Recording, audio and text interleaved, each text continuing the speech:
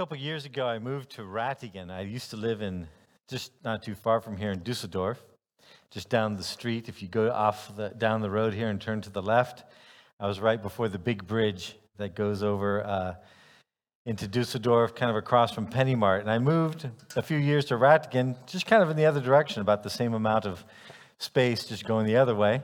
And I hadn't spent much time in Rattigan before I lived there, which is, kind of weird because it's not that far away. But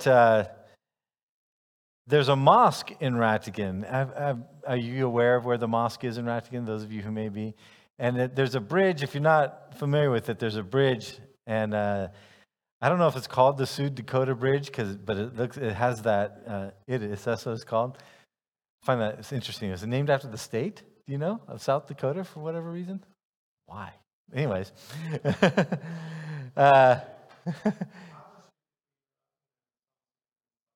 Oh, okay. Interesting. So as you go past, when you go over the bridge, you can see the mosque. And in the mosque, there's a store. There's a grocery store in the mosque. And I haven't really given it a lot of thought over the years, but this sermon made me ask the question, would I be comfortable shopping at the store in the mosque? I've never shopped at the store in the mosque. Would I be comfortable shopping at the store in the mosque?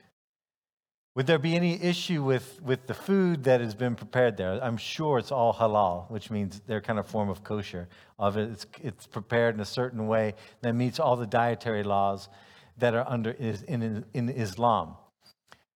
So would I be okay as a Christian going there and shopping at a store that everything is prepared under dietary laws of Islam? And is it an issue about the food? Or is it an issue about, do I want my money to be going to promoting Islam in Germany or in Europe? What would you think? I know you probably haven't thought about that. I'm sure you didn't roll out of bed this morning and wonder, would you be okay shopping at the store at the mosque in Rattigan? But just kind of put that little question in your head, because that's going to come back to be a point in the sermon later on. So we're in the book of Galatians. And in the book of Galatians, as many of you know, because you've been here, the Apostle Paul is writing to a group of believers. They are believers. They're people who have believed in Jesus Christ.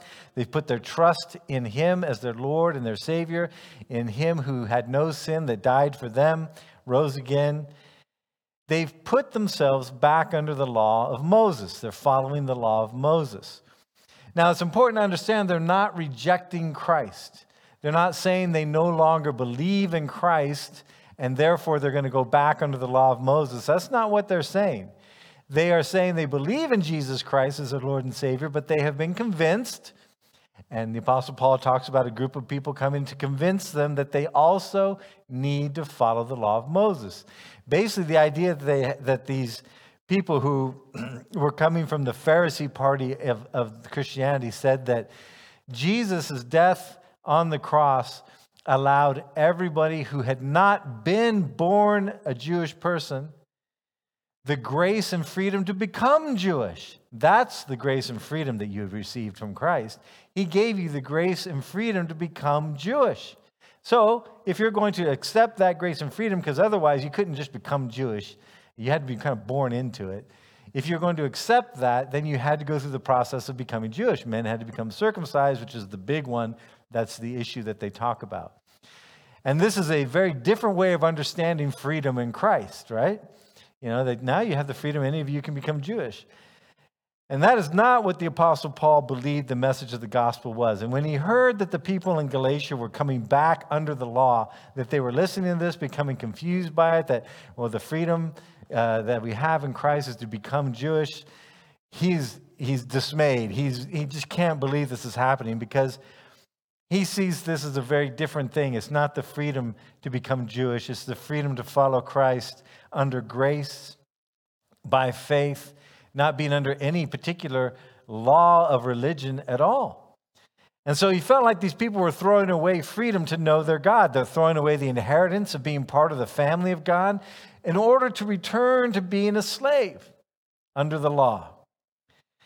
And so if you've been with us, Paul gives a history lesson using the example of Abraham, because Abraham is a man that was found righteous before the law was in place. He's found righteous because he simply believed in what God said, which Paul interprets as faith. He had faith that what God said was going to be true.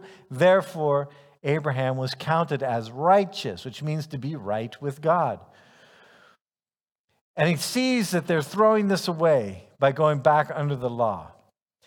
So this is where we're going to pick up. He talks about Abraham and his righteousness, and then he goes on and he starts to use a metaphor or illustration about being part of a family. And so we're going to look and we're going to pick up the verses a little bit at the end of chapter 3, because this is one of those places where the chapter break between chapters 3 and 4 is right in the middle of a thought. And so you need to have these together. Remember, we've talked about in the past, you need to be careful to let the chapter breaks and verses form the way you read the Bible, because those things were put in after this was written. And sometimes those things can kind of close off a thought before it's really done. And this is an example. So he starts talking about what it means to be a son of God, and then he talks about being a son of God within the family of faith. So he says, "You are all sons of God through faith in Christ Jesus. For all of you who were baptized into Christ have clothed yourself with Christ. There is neither Jew nor Greek, slave nor free, male nor female, for you are all one in Christ Jesus. If you belong to Christ, then you are Abraham's seed, heirs according to the promise. What I'm saying is that as long as you are the heir as a child, he is no different from a slave, though he owns the whole estate. He's subject to guardians and trustees until the time set by his father. So also, when we were children, we were in slavery under the basic principles of the world. But when the time had fully come, God sent his son, born of a woman, born under law, to redeem those under law, that we might receive the full rights of sons. Because you are sons, God sent the Spirit of his Son into our hearts, the Spirit who calls out, Abba, Father, so that you are no longer a slave. And since you are a son, God has made you also an heir." So in this passage, what the Apostle Paul does is he uses this illustration of a family. And it's a rich family. It's a family that has an estate to inherit.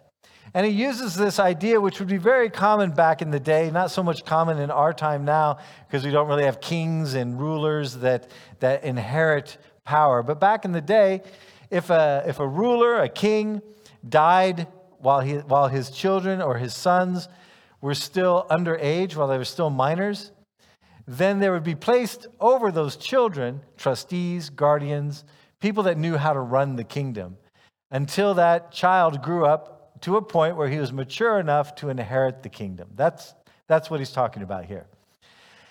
And he makes a specific point, and this is important, that this is why the verse before, that we are all in Christ in that place of equal inheritance.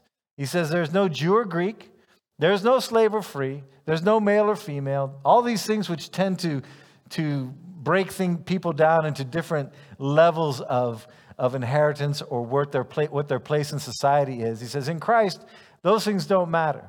In Christ, it doesn't mean that you're no longer out in the world, maybe a slave. And the Apostle Paul actually addresses that issue later on in different letters. Or you're a master, or you're a woman, or you're a man. But he's saying in Christ, you're regarded as an inheritor of the kingdom, regardless of what your social status is, regardless of what your gender is, regardless of what your ethnicity is. If you have placed your trust in Christ, you are an inheritor of the kingdom of God. And so then he says, basically, what has happened is that the law was put into place to be that guardian and trustee over humanity until, by God's design, the time had come for Christ to be revealed, for there to be a step in human development, in our maturity, where we go from being under laws to keep us from, hurting ourselves, or to kind of keep a restraint upon us, to being allowed the opportunity to walk in maturity, which allows us to walk in freedom. And Christ has come and he's made that possible, so there's no longer a need to be under the law. The purpose of the law has been fulfilled. And so now we are free. And Jesus even talks about this. He talks about this, he foreshadows this, and he even uses Abraham as an example himself. When Jesus was in the temple, he says this, he says, to the Jews who had believed him, Jesus said, if you hold to my teaching, you're really my disciples. Then you'll know the truth, and the truth will set you free. And this is a funny response. I find this a very strange response, to be honest with you. They answered him, we're Abraham's descendants, and we've never been the slaves of anyone. How can you say we shall be free? I find that mind-boggling, because the whole story around Judaism is the fact that they were slaves in Egypt. And the whole story of the Exodus, which is it's basically the cross for the Jews, it's the defining moment of their faith.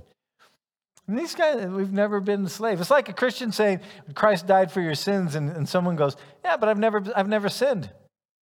So why did I need Christ to die for me? But it'd be a Christian saying that. You'd be like, wait a minute, you're a Christian. You should know that you've sinned and you need repentance. There's a disconnect here somewhere.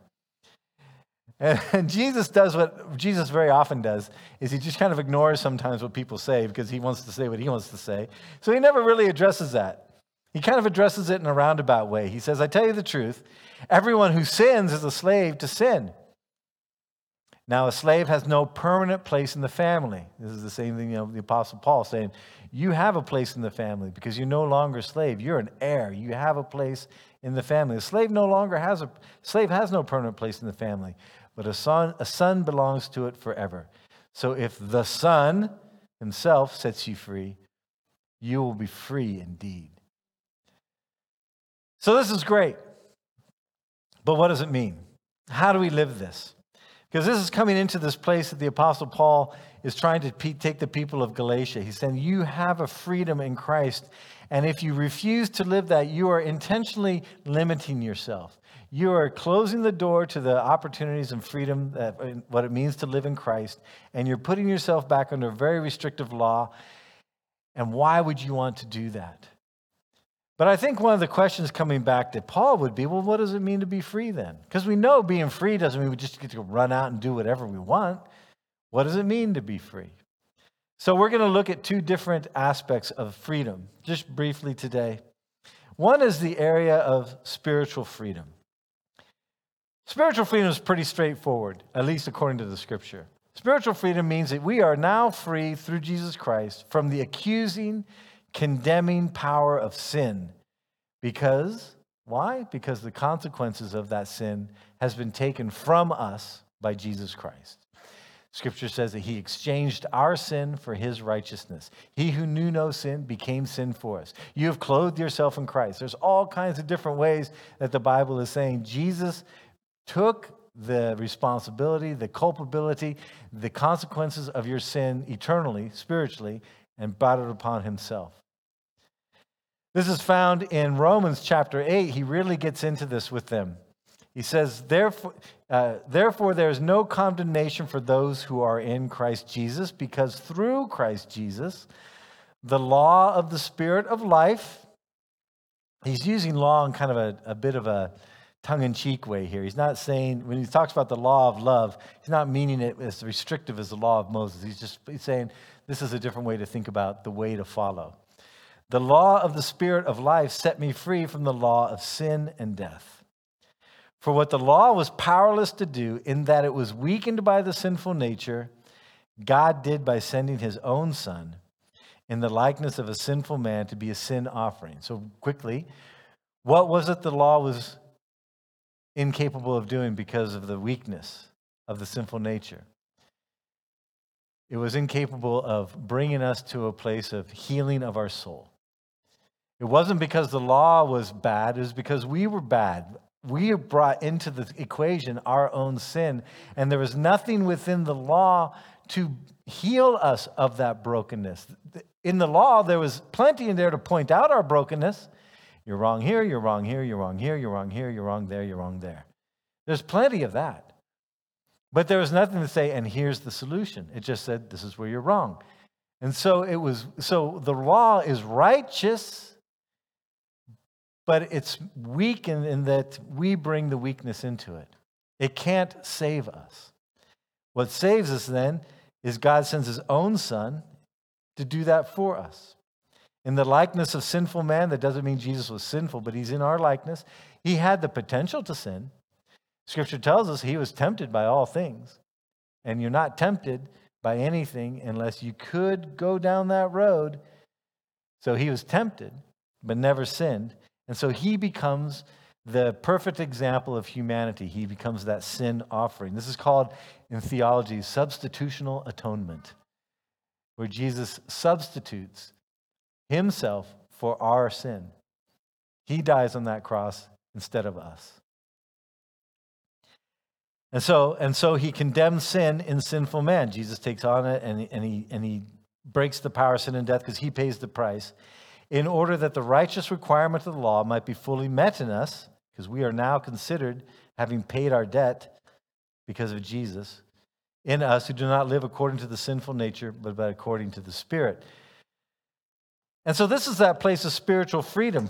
For us, this answers the ultimate questions of life that we have. It answers the question of death. What is going to be our fate when we die? Because as much as many of us refuse to really let it go through our head that one day we are going to die, unless Christ comes back, we're all going to die. And I know that seems like maybe all of you are going to die, but not me. Yeah. There is this weird thing in our head, right, that kind of says this is going to happen to everybody else. I think that's why when it gets close to us, it feels very strange, because it feels like, no, this is not really something that should affect me. But it is going to affect you. There's some good news.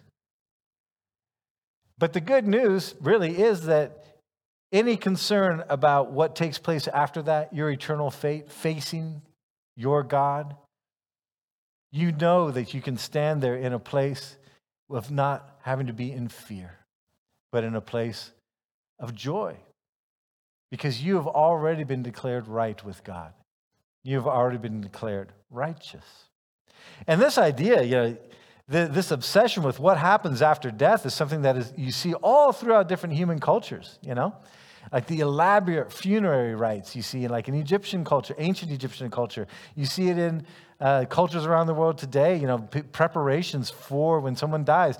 The Vikings, they used to stick the dude in the boat and they put all these jewelry around him so that he could sail on into the afterlife, and he had his weapons so he could fight if he had to. This has been something that's been on the minds of humanity ever since we've been human. And it's worried people. It's been a place of deep fear. David, when you read the Psalms, he doesn't really he's not okay with the idea of dying. You read the Psalms, David has a little bit of fear. Actually, he has a lot of fear. He often will write, Lord, I do not want to descend into the grave. Do not make me go into Sheol, which is what they understood the afterlife being. He didn't have the assurance that you have if you're in Christ. But you don't have to worry about that anymore. And the other thing you don't have to worry about anymore because of your spiritual freedom in Christ is the fear that somehow I'm going to trip up and fall into a place of God's wrath and he's going to hate me forever and I lose what it means to be in the family of God. You don't have to worry about that because by grace you're saved through faith. You're not going to trip up. And if you do trip up, it doesn't mean necessarily that you've lost everything.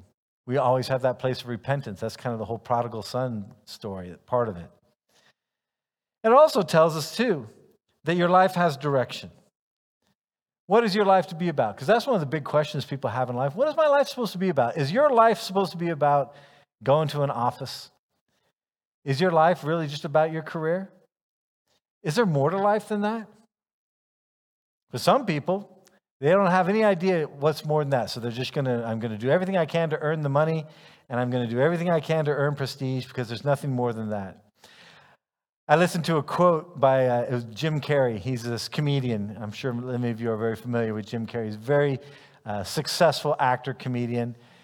And in this quote, he said, I wish everybody could be financially successful and experience fame. because then they'd realize how empty it is. And they would stop chasing it, wasting their time chasing the stuff that is empty. That was kind of insightful on his part. You know what your life is about. You have the privilege of knowing that your life is about pursuing God, knowing him more deeply. You can do that within the context of your career. You can do that within the context of your family, your community, for sure, because you live within this world, right? But that's not what your life isn't about your career. Your life isn't about a title. Your life isn't about prestige. Your life is about knowing Christ. And so with the spiritual freedom you have, you can pursue him physically, spiritually, emotionally, mentally. You can come to know him more deeply. And you can come to be known more deeply as you live for Christ and die to self. That's spiritual freedom. The other freedom we have is much more nuanced. And this is the one that kind of goes back to the question I asked you in the beginning of the sermon. Then we have freedom to make certain choices of how we live our life. And this is so much more nuanced because we are all on different journeys with Jesus. You know, we have the same Holy Spirit for those of us who are in Christ. And the Holy Spirit of Christ is the same for Boris as it is for me. You know, it's the same for Krishna back there as it is for me. It's the same for all of you as it is for me. But what's different is our part, who we are, is very different. You know, I'm a American, male, white, comes from an upper middle class, probably you could say, family. And yet, even though there are other people who could say that same description, on top of that, though, I lived my childhood in Ghana, which is a little bit different from folks. And then I also lived in the northwest part of the United States, which is different from folks. And now I've lived 12 years in Germany, which is different from folks. And you take that person and you compare it to, you know, say, Grace. You know, a woman, you know, of a Filipino background, but your family is, like we just talked about, it's in Houston, it's in the Philippines. You know, she's lived a worldview which is very different from mine. Very different. Not because of values and not because she's better or I'm better or any worse or anything. It's just radically different. And yet we interface with the same Holy Spirit. So I think this is reasons why sometimes there's differences between Christians about conclusions to stuff. Because have you ever wondered, we have the same Holy Spirit. Why don't we all agree on everything? Well, because like it says, what the law was powerless to do because of the weakness, we still, even though I'm righteous in Christ, I see the world through my eyes. And we all have this kind of tendency to think everybody sees the world the way we do. It's like that tendency where we don't think we're going to die, everyone else is, but we don't think we are. We also tend to think the way I see the world is right in the middle of normal. And the way everyone else sees the world is a deviation from normal. Right?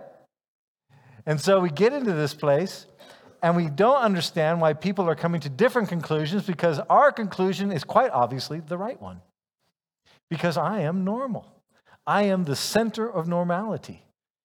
And if you don't agree with me, Manka, then there's something wrong with you and your relationship with God. Because also my relationship with God is also the very definition of normal. And that's just all nonsense. You know, I'm given the righteousness of Christ, but I'm not 100% righteous. I'm counted free from sin, but I still sin. You know, the scripture says we've been clothed with Christ, and there's this idea that we're still developing. You know, there's a process called sanctification, developing towards holiness. And there's going to always be this wild card called you and me, us, humanity, that gets in the way. And sometimes those disagreements have to do with just different ways of how we view the world. And we need to be able to love each other through those. And this is one thing about IBCD, which I think is, it allows us to exercise this more than probably any other context that you can ever be in your life. Can you exercise the context of different people from different backgrounds following the same spirit but living and coming to different conclusions about things. A lot of churches can't. They'll fight over that. If you do not agree with me on every little thing, then there's something wrong with you, because I'm the center of normalcy and of righteousness. And these differences are often seen on how we exercise our freedom in the choices we make of how we're going to live our lives.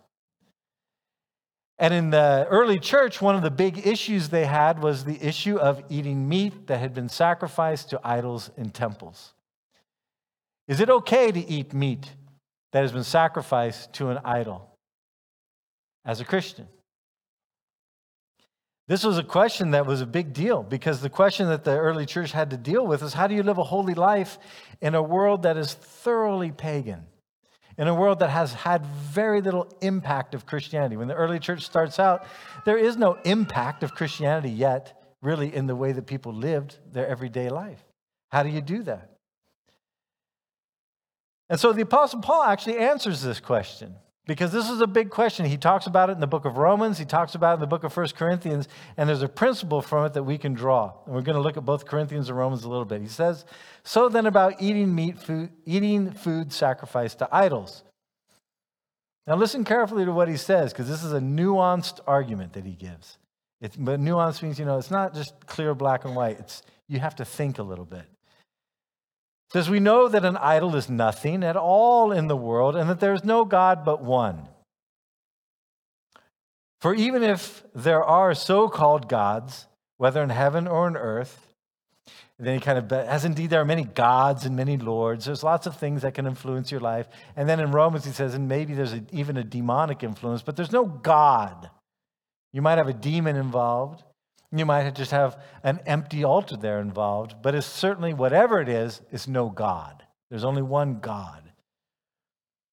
It says, yet for us there's but one God, the Father, from whom all things come, and for whom we live. And there is but one Lord, Jesus Christ, through whom all things come, and through whom we live.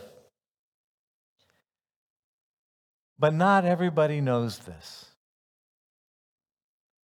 Some people are still so accustomed to idols that when they eat such food, they think of it as having been sacrificed to an idol. And since their conscience is weak, it is defiled. But food does not bring us near to God, for we are no worse if we do not eat, and no better than if we do. So the idea here is that this God, meat is sacrificed to an idol. It's still just meat. It doesn't become magic meat. It doesn't become meat infused with the spirit of Baal. It's just meat. And you can just eat it for what it is. It's not magic. It doesn't bring spiritual, power into your life, or does it remove spiritual power from your life? It's just meat. But some people don't know this. Some people are so accustomed with the way that they've been raised. They've been told that this sacrifice to Jupiter, or this sacrifice to Hermes, or whatever, this is to a living God. They get so used to it, they think, well, then if I eat of that meat, then I'm partaking in the worship. I'm partaking of the benefit of worship of this other God. And if I take this meat, then this somehow is a compromise of my faith. And Paul says, this is what he calls weak conscience. It's not as big a value statement as you might think, because you know what? We all have areas that we have a certain weakness in conscience, because we've been told over and over and over again, do not participate in this. Do not do this. Certain types of music, for example. Some people are okay with listening to secular music. Some people say the only music I want to listen to is Christian music, or music that focuses on Christ. Is there anything in the scripture that says you can't listen to music that doesn't necessarily focus its content directly on Jesus? What's the freedom aspect in that? I listen to secular music. When I play in the pub, most of the stuff I play is secular. I slip in the Be Like Jesus stuff. But I play a lot of Cat Stevens and stuff like that, who's a Muslim, by the way. What do you do with that? Now, I don't play Marilyn Manson. I don't play occultic stuff. Don't play Black Sabbath. So there's a line in there somewhere for me. Where'd that come from? Is it okay? Are some of you right now going, the pastor just said, 1, he plays in a pub, and 2, he plays music by Cat Stevens, who's now a Muslim. Some of you are flipping out right now, maybe. You're experiencing exactly what he's talking about here, those places of conscience. Alcohol for some people is a place of conscience. We talk about that quite often here. I grew up being told it's just not something you do at all, period, end of story. And because of that, some people who grew up like I grew up, even when they realize they have freedom in Christ, drunkenness is the issue. Not just wine in and of itself, but drunkenness is the issue. They just can't do that with freedom of conscience. In that place, they're weak. I'm weak in certain areas. What's a place I'm weak in? I just shared with you a little bit. I don't know if I can go and in good conscience shop at a grocery store in a mosque. Why not? Food is food. Sure, the quality is fine. Just because it's been halal doesn't mean anything to me. And there's nothing added to halal. Actually, halal just means when the meat is butchered. It's like kosher kill. The animal is still alive when they slit its throat. That's one of the main differences. There's also not mixes of certain things. It doesn't affect me at all. But I would feel weird. I would feel strange. I don't know why. I can't put my finger on it. And so for me, this is an area of conscience that maybe it's weak in a sense. That I don't need to feel restricted here, but I do. And so I don't shop there. It's not against Muslims. It's nothing against them. Nothing against the food. I love Middle Eastern food. I just would feel off. And I really don't know why. And so Paul gives this other insight. And he says, if a man who has doubts is condemned if he eats, because his eating is not from faith, and everything that does not come from faith is sin. Basically, he's saying, if you are violating your own conscience within your freedom, then you're sinning because you're sinning against yourself. I have the freedom to shop anywhere and to eat anything. But if my conscience, for whatever reason,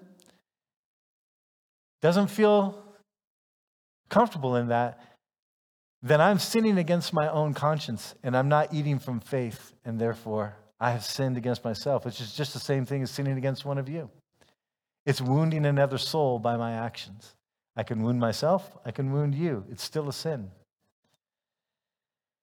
And this is why I love the preceding verse to this. And I think it's one that everyone should put in their little bank and try and live. So whatever you believe about these things, keep between yourself and God. Blessed is the man who does not condemn himself by what he approves. I think when it comes to our freedom, to the choices, to the way that we live, this first one is great. Whatever you believe about these things, keep between yourself and God. You don't need to tell everybody everything on your mind all the time.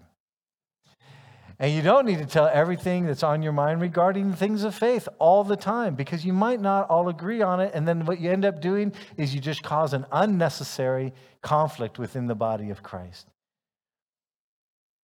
Because what our tendency is, because we think we're the center of normal, we think that if I feel bad about it, you should feel bad about it. And if you don't feel bad about it, there's something wrong with you. And I'm making much more of this than it really is, but say, I don't have the freedom to feel okay going to the mosque and going to the grocery store. And if I see you doing it, then you're wrong too. That's what we tend to do. And so the Apostle Paul starts out saying, you know what, these kind of things that really aren't issues of salvation, whatever you believe about these things, just keep between yourself and God. Let you and God work it out. If you want to talk about it with a friend that you know that's not going to end up to be a big deal, then do so.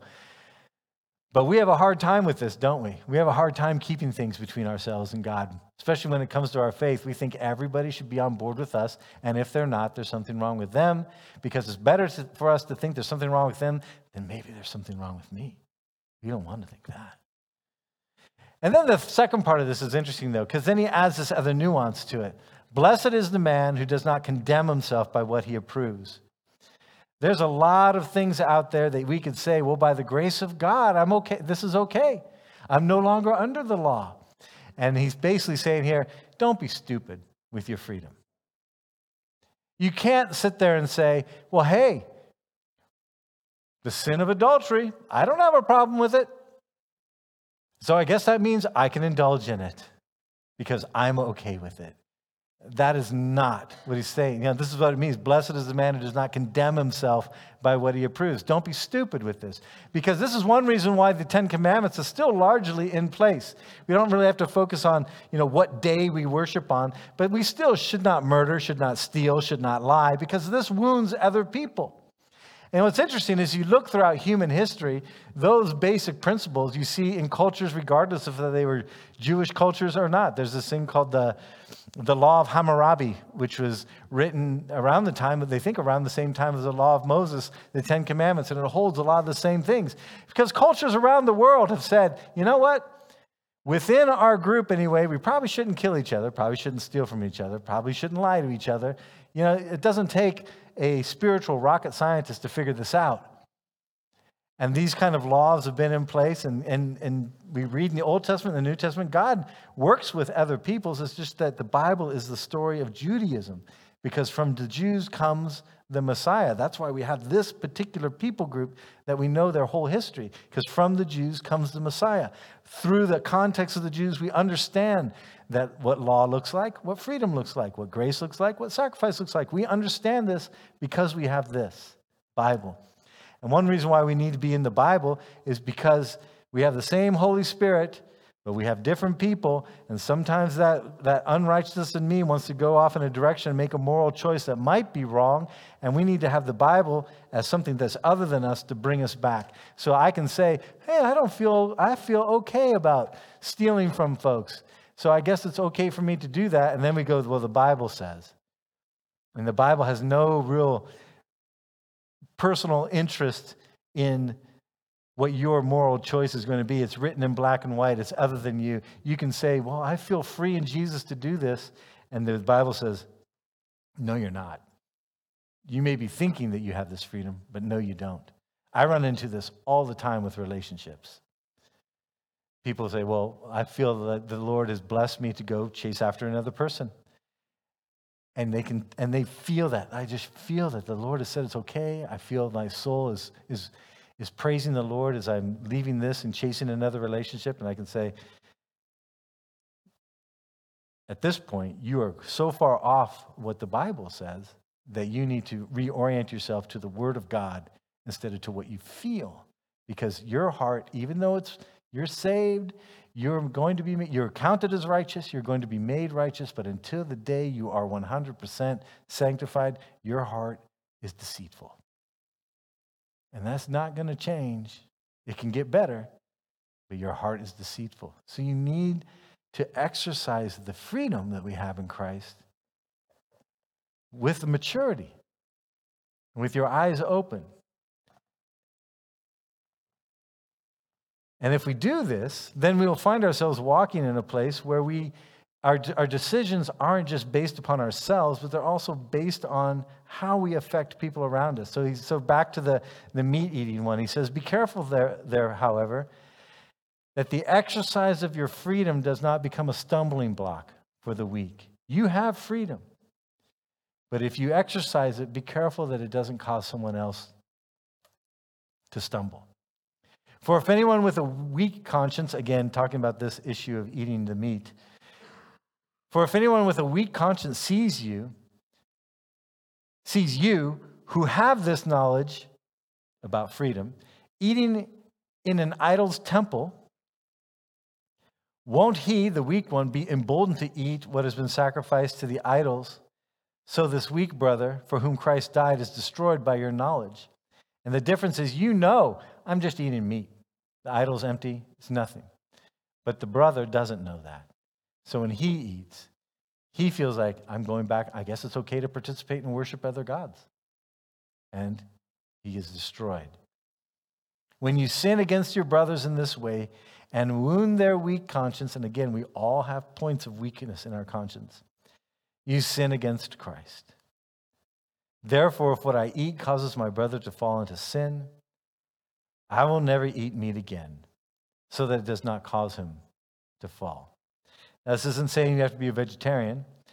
He's saying in the context, if I know that this is going to cause my brother to sin, I'm not going to eat the meat that's sacrificed to an idol. I'll go get meat somewhere else. And at first glance, this is pretty straightforward. But again, you have all these different issues that go in. At what point do you try and, do you just become overwhelmed by people pleasing? Because you know at some point, almost everything you do is going to offend somebody somewhere. You know, I'm a meat eater as well as, everything else. Well, someone who's a tender conscience, you shouldn't, eat the cute furry animals. Do I stop eating meat for that sake? Well, I guess I could try. And then you have the people that, you don't want to wound the vegetables either, do you? They have a life. There's studies that say that the plants can respond to emotions around us. Well, you don't want to eat them, do you? Well, what am I going to do? You don't want to walk on the grass to offend the grass. I guess I'm going to just kind of levitate and starve. At some point, you have to use your brain. And you have to use your brain to say, there's certain levels of what you can do. But if it's an obvious one, and you have someone that's right in front of you that's going to be hurt by this, and it's not that big a deal for you to say, fine, I won't do it, then don't do it. Because it's the law of love. And the law of love never goes away for a Christian. It's the law of love. Common sense, law of love. That's the freedom that we have. It's not defined by being free from all authority. It is defined by being free to go deeper in your relationship with God. You can go deeper unhindered by fear. You can go deeper being unhindered by wondering, am I going to be righteous enough? When you find trust in Christ, you can be free from fear. And being free from fear is a wonderful thing. When you want God, when God is the only thing that you really want in your life, man, you free up because that frees you from want. And want is a brutal thing, man. When you're free from want, then you're going to be free from envy. You're going to be free from trying to catch up with others. You're going to be free from comparing your life to others. You're going to be free from those places of want that extend into every area of our life. Because if God's what we want, we have Him. You're free. Contentment in the Lord is a very powerful life hack. And Christ has provided all this for us. We have this freedom, spiritual freedom. We have a context to make choices within everyday life. It's a freedom we have to remove any barrier from knowing Christ better. And that's what your life is about. Knowing Christ better. Drawing closer to your God. Because the life you spend here, the time you spend here, is going to be just a drop, a tiny, tiny, tiny little blip compared to the rest of eternity. And yet it is going to be the time spent here which will determine the trajectory of that eternity for you. So live with your eyes on Christ. Know Him deeply. Live in the place of freedom. Exercise love and common sense when necessary. Understand that no one is like you, for better or for worse. No one is like you. And have grace for those who are around you as you walk the journey of faith. Let's pray. Father God, we thank you for your word. Thank you for the fact that we just don't live sort of an outside of us philosophy of just having to think the right things and hold to right principles, but we have more than that. We have a living relationship. And Father, we pray that you would help us to understand how we can live this living relationship out better and better within our families, among our friends, with our work colleagues, and the communities we are in, but most importantly with you. Help us to set aside the barriers that we sometimes put up between ourselves and you, barriers that you don't demand, but we seem to demand for whatever reason. And God, we pray that you would help us to live in freedom, but within that freedom have grace, have hope. Within that freedom, have love. And I thank you for our church here. I thank you for IBCD. It's a place that has allowed me, and I think allows many of us, to exercise certain aspects of our faith, which are deep, things like this, that we can appreciate, that we are deeply different from one another in our life experiences. And yet, we are brothers and sisters because of our single Lord, Jesus Christ. And God, as we learn kind of from season to season what that really means, we all go through kind of a process of learning what that means. Pray you continue to guide us in your grace. Help us grow closer to you. And in Jesus' name we pray. Amen.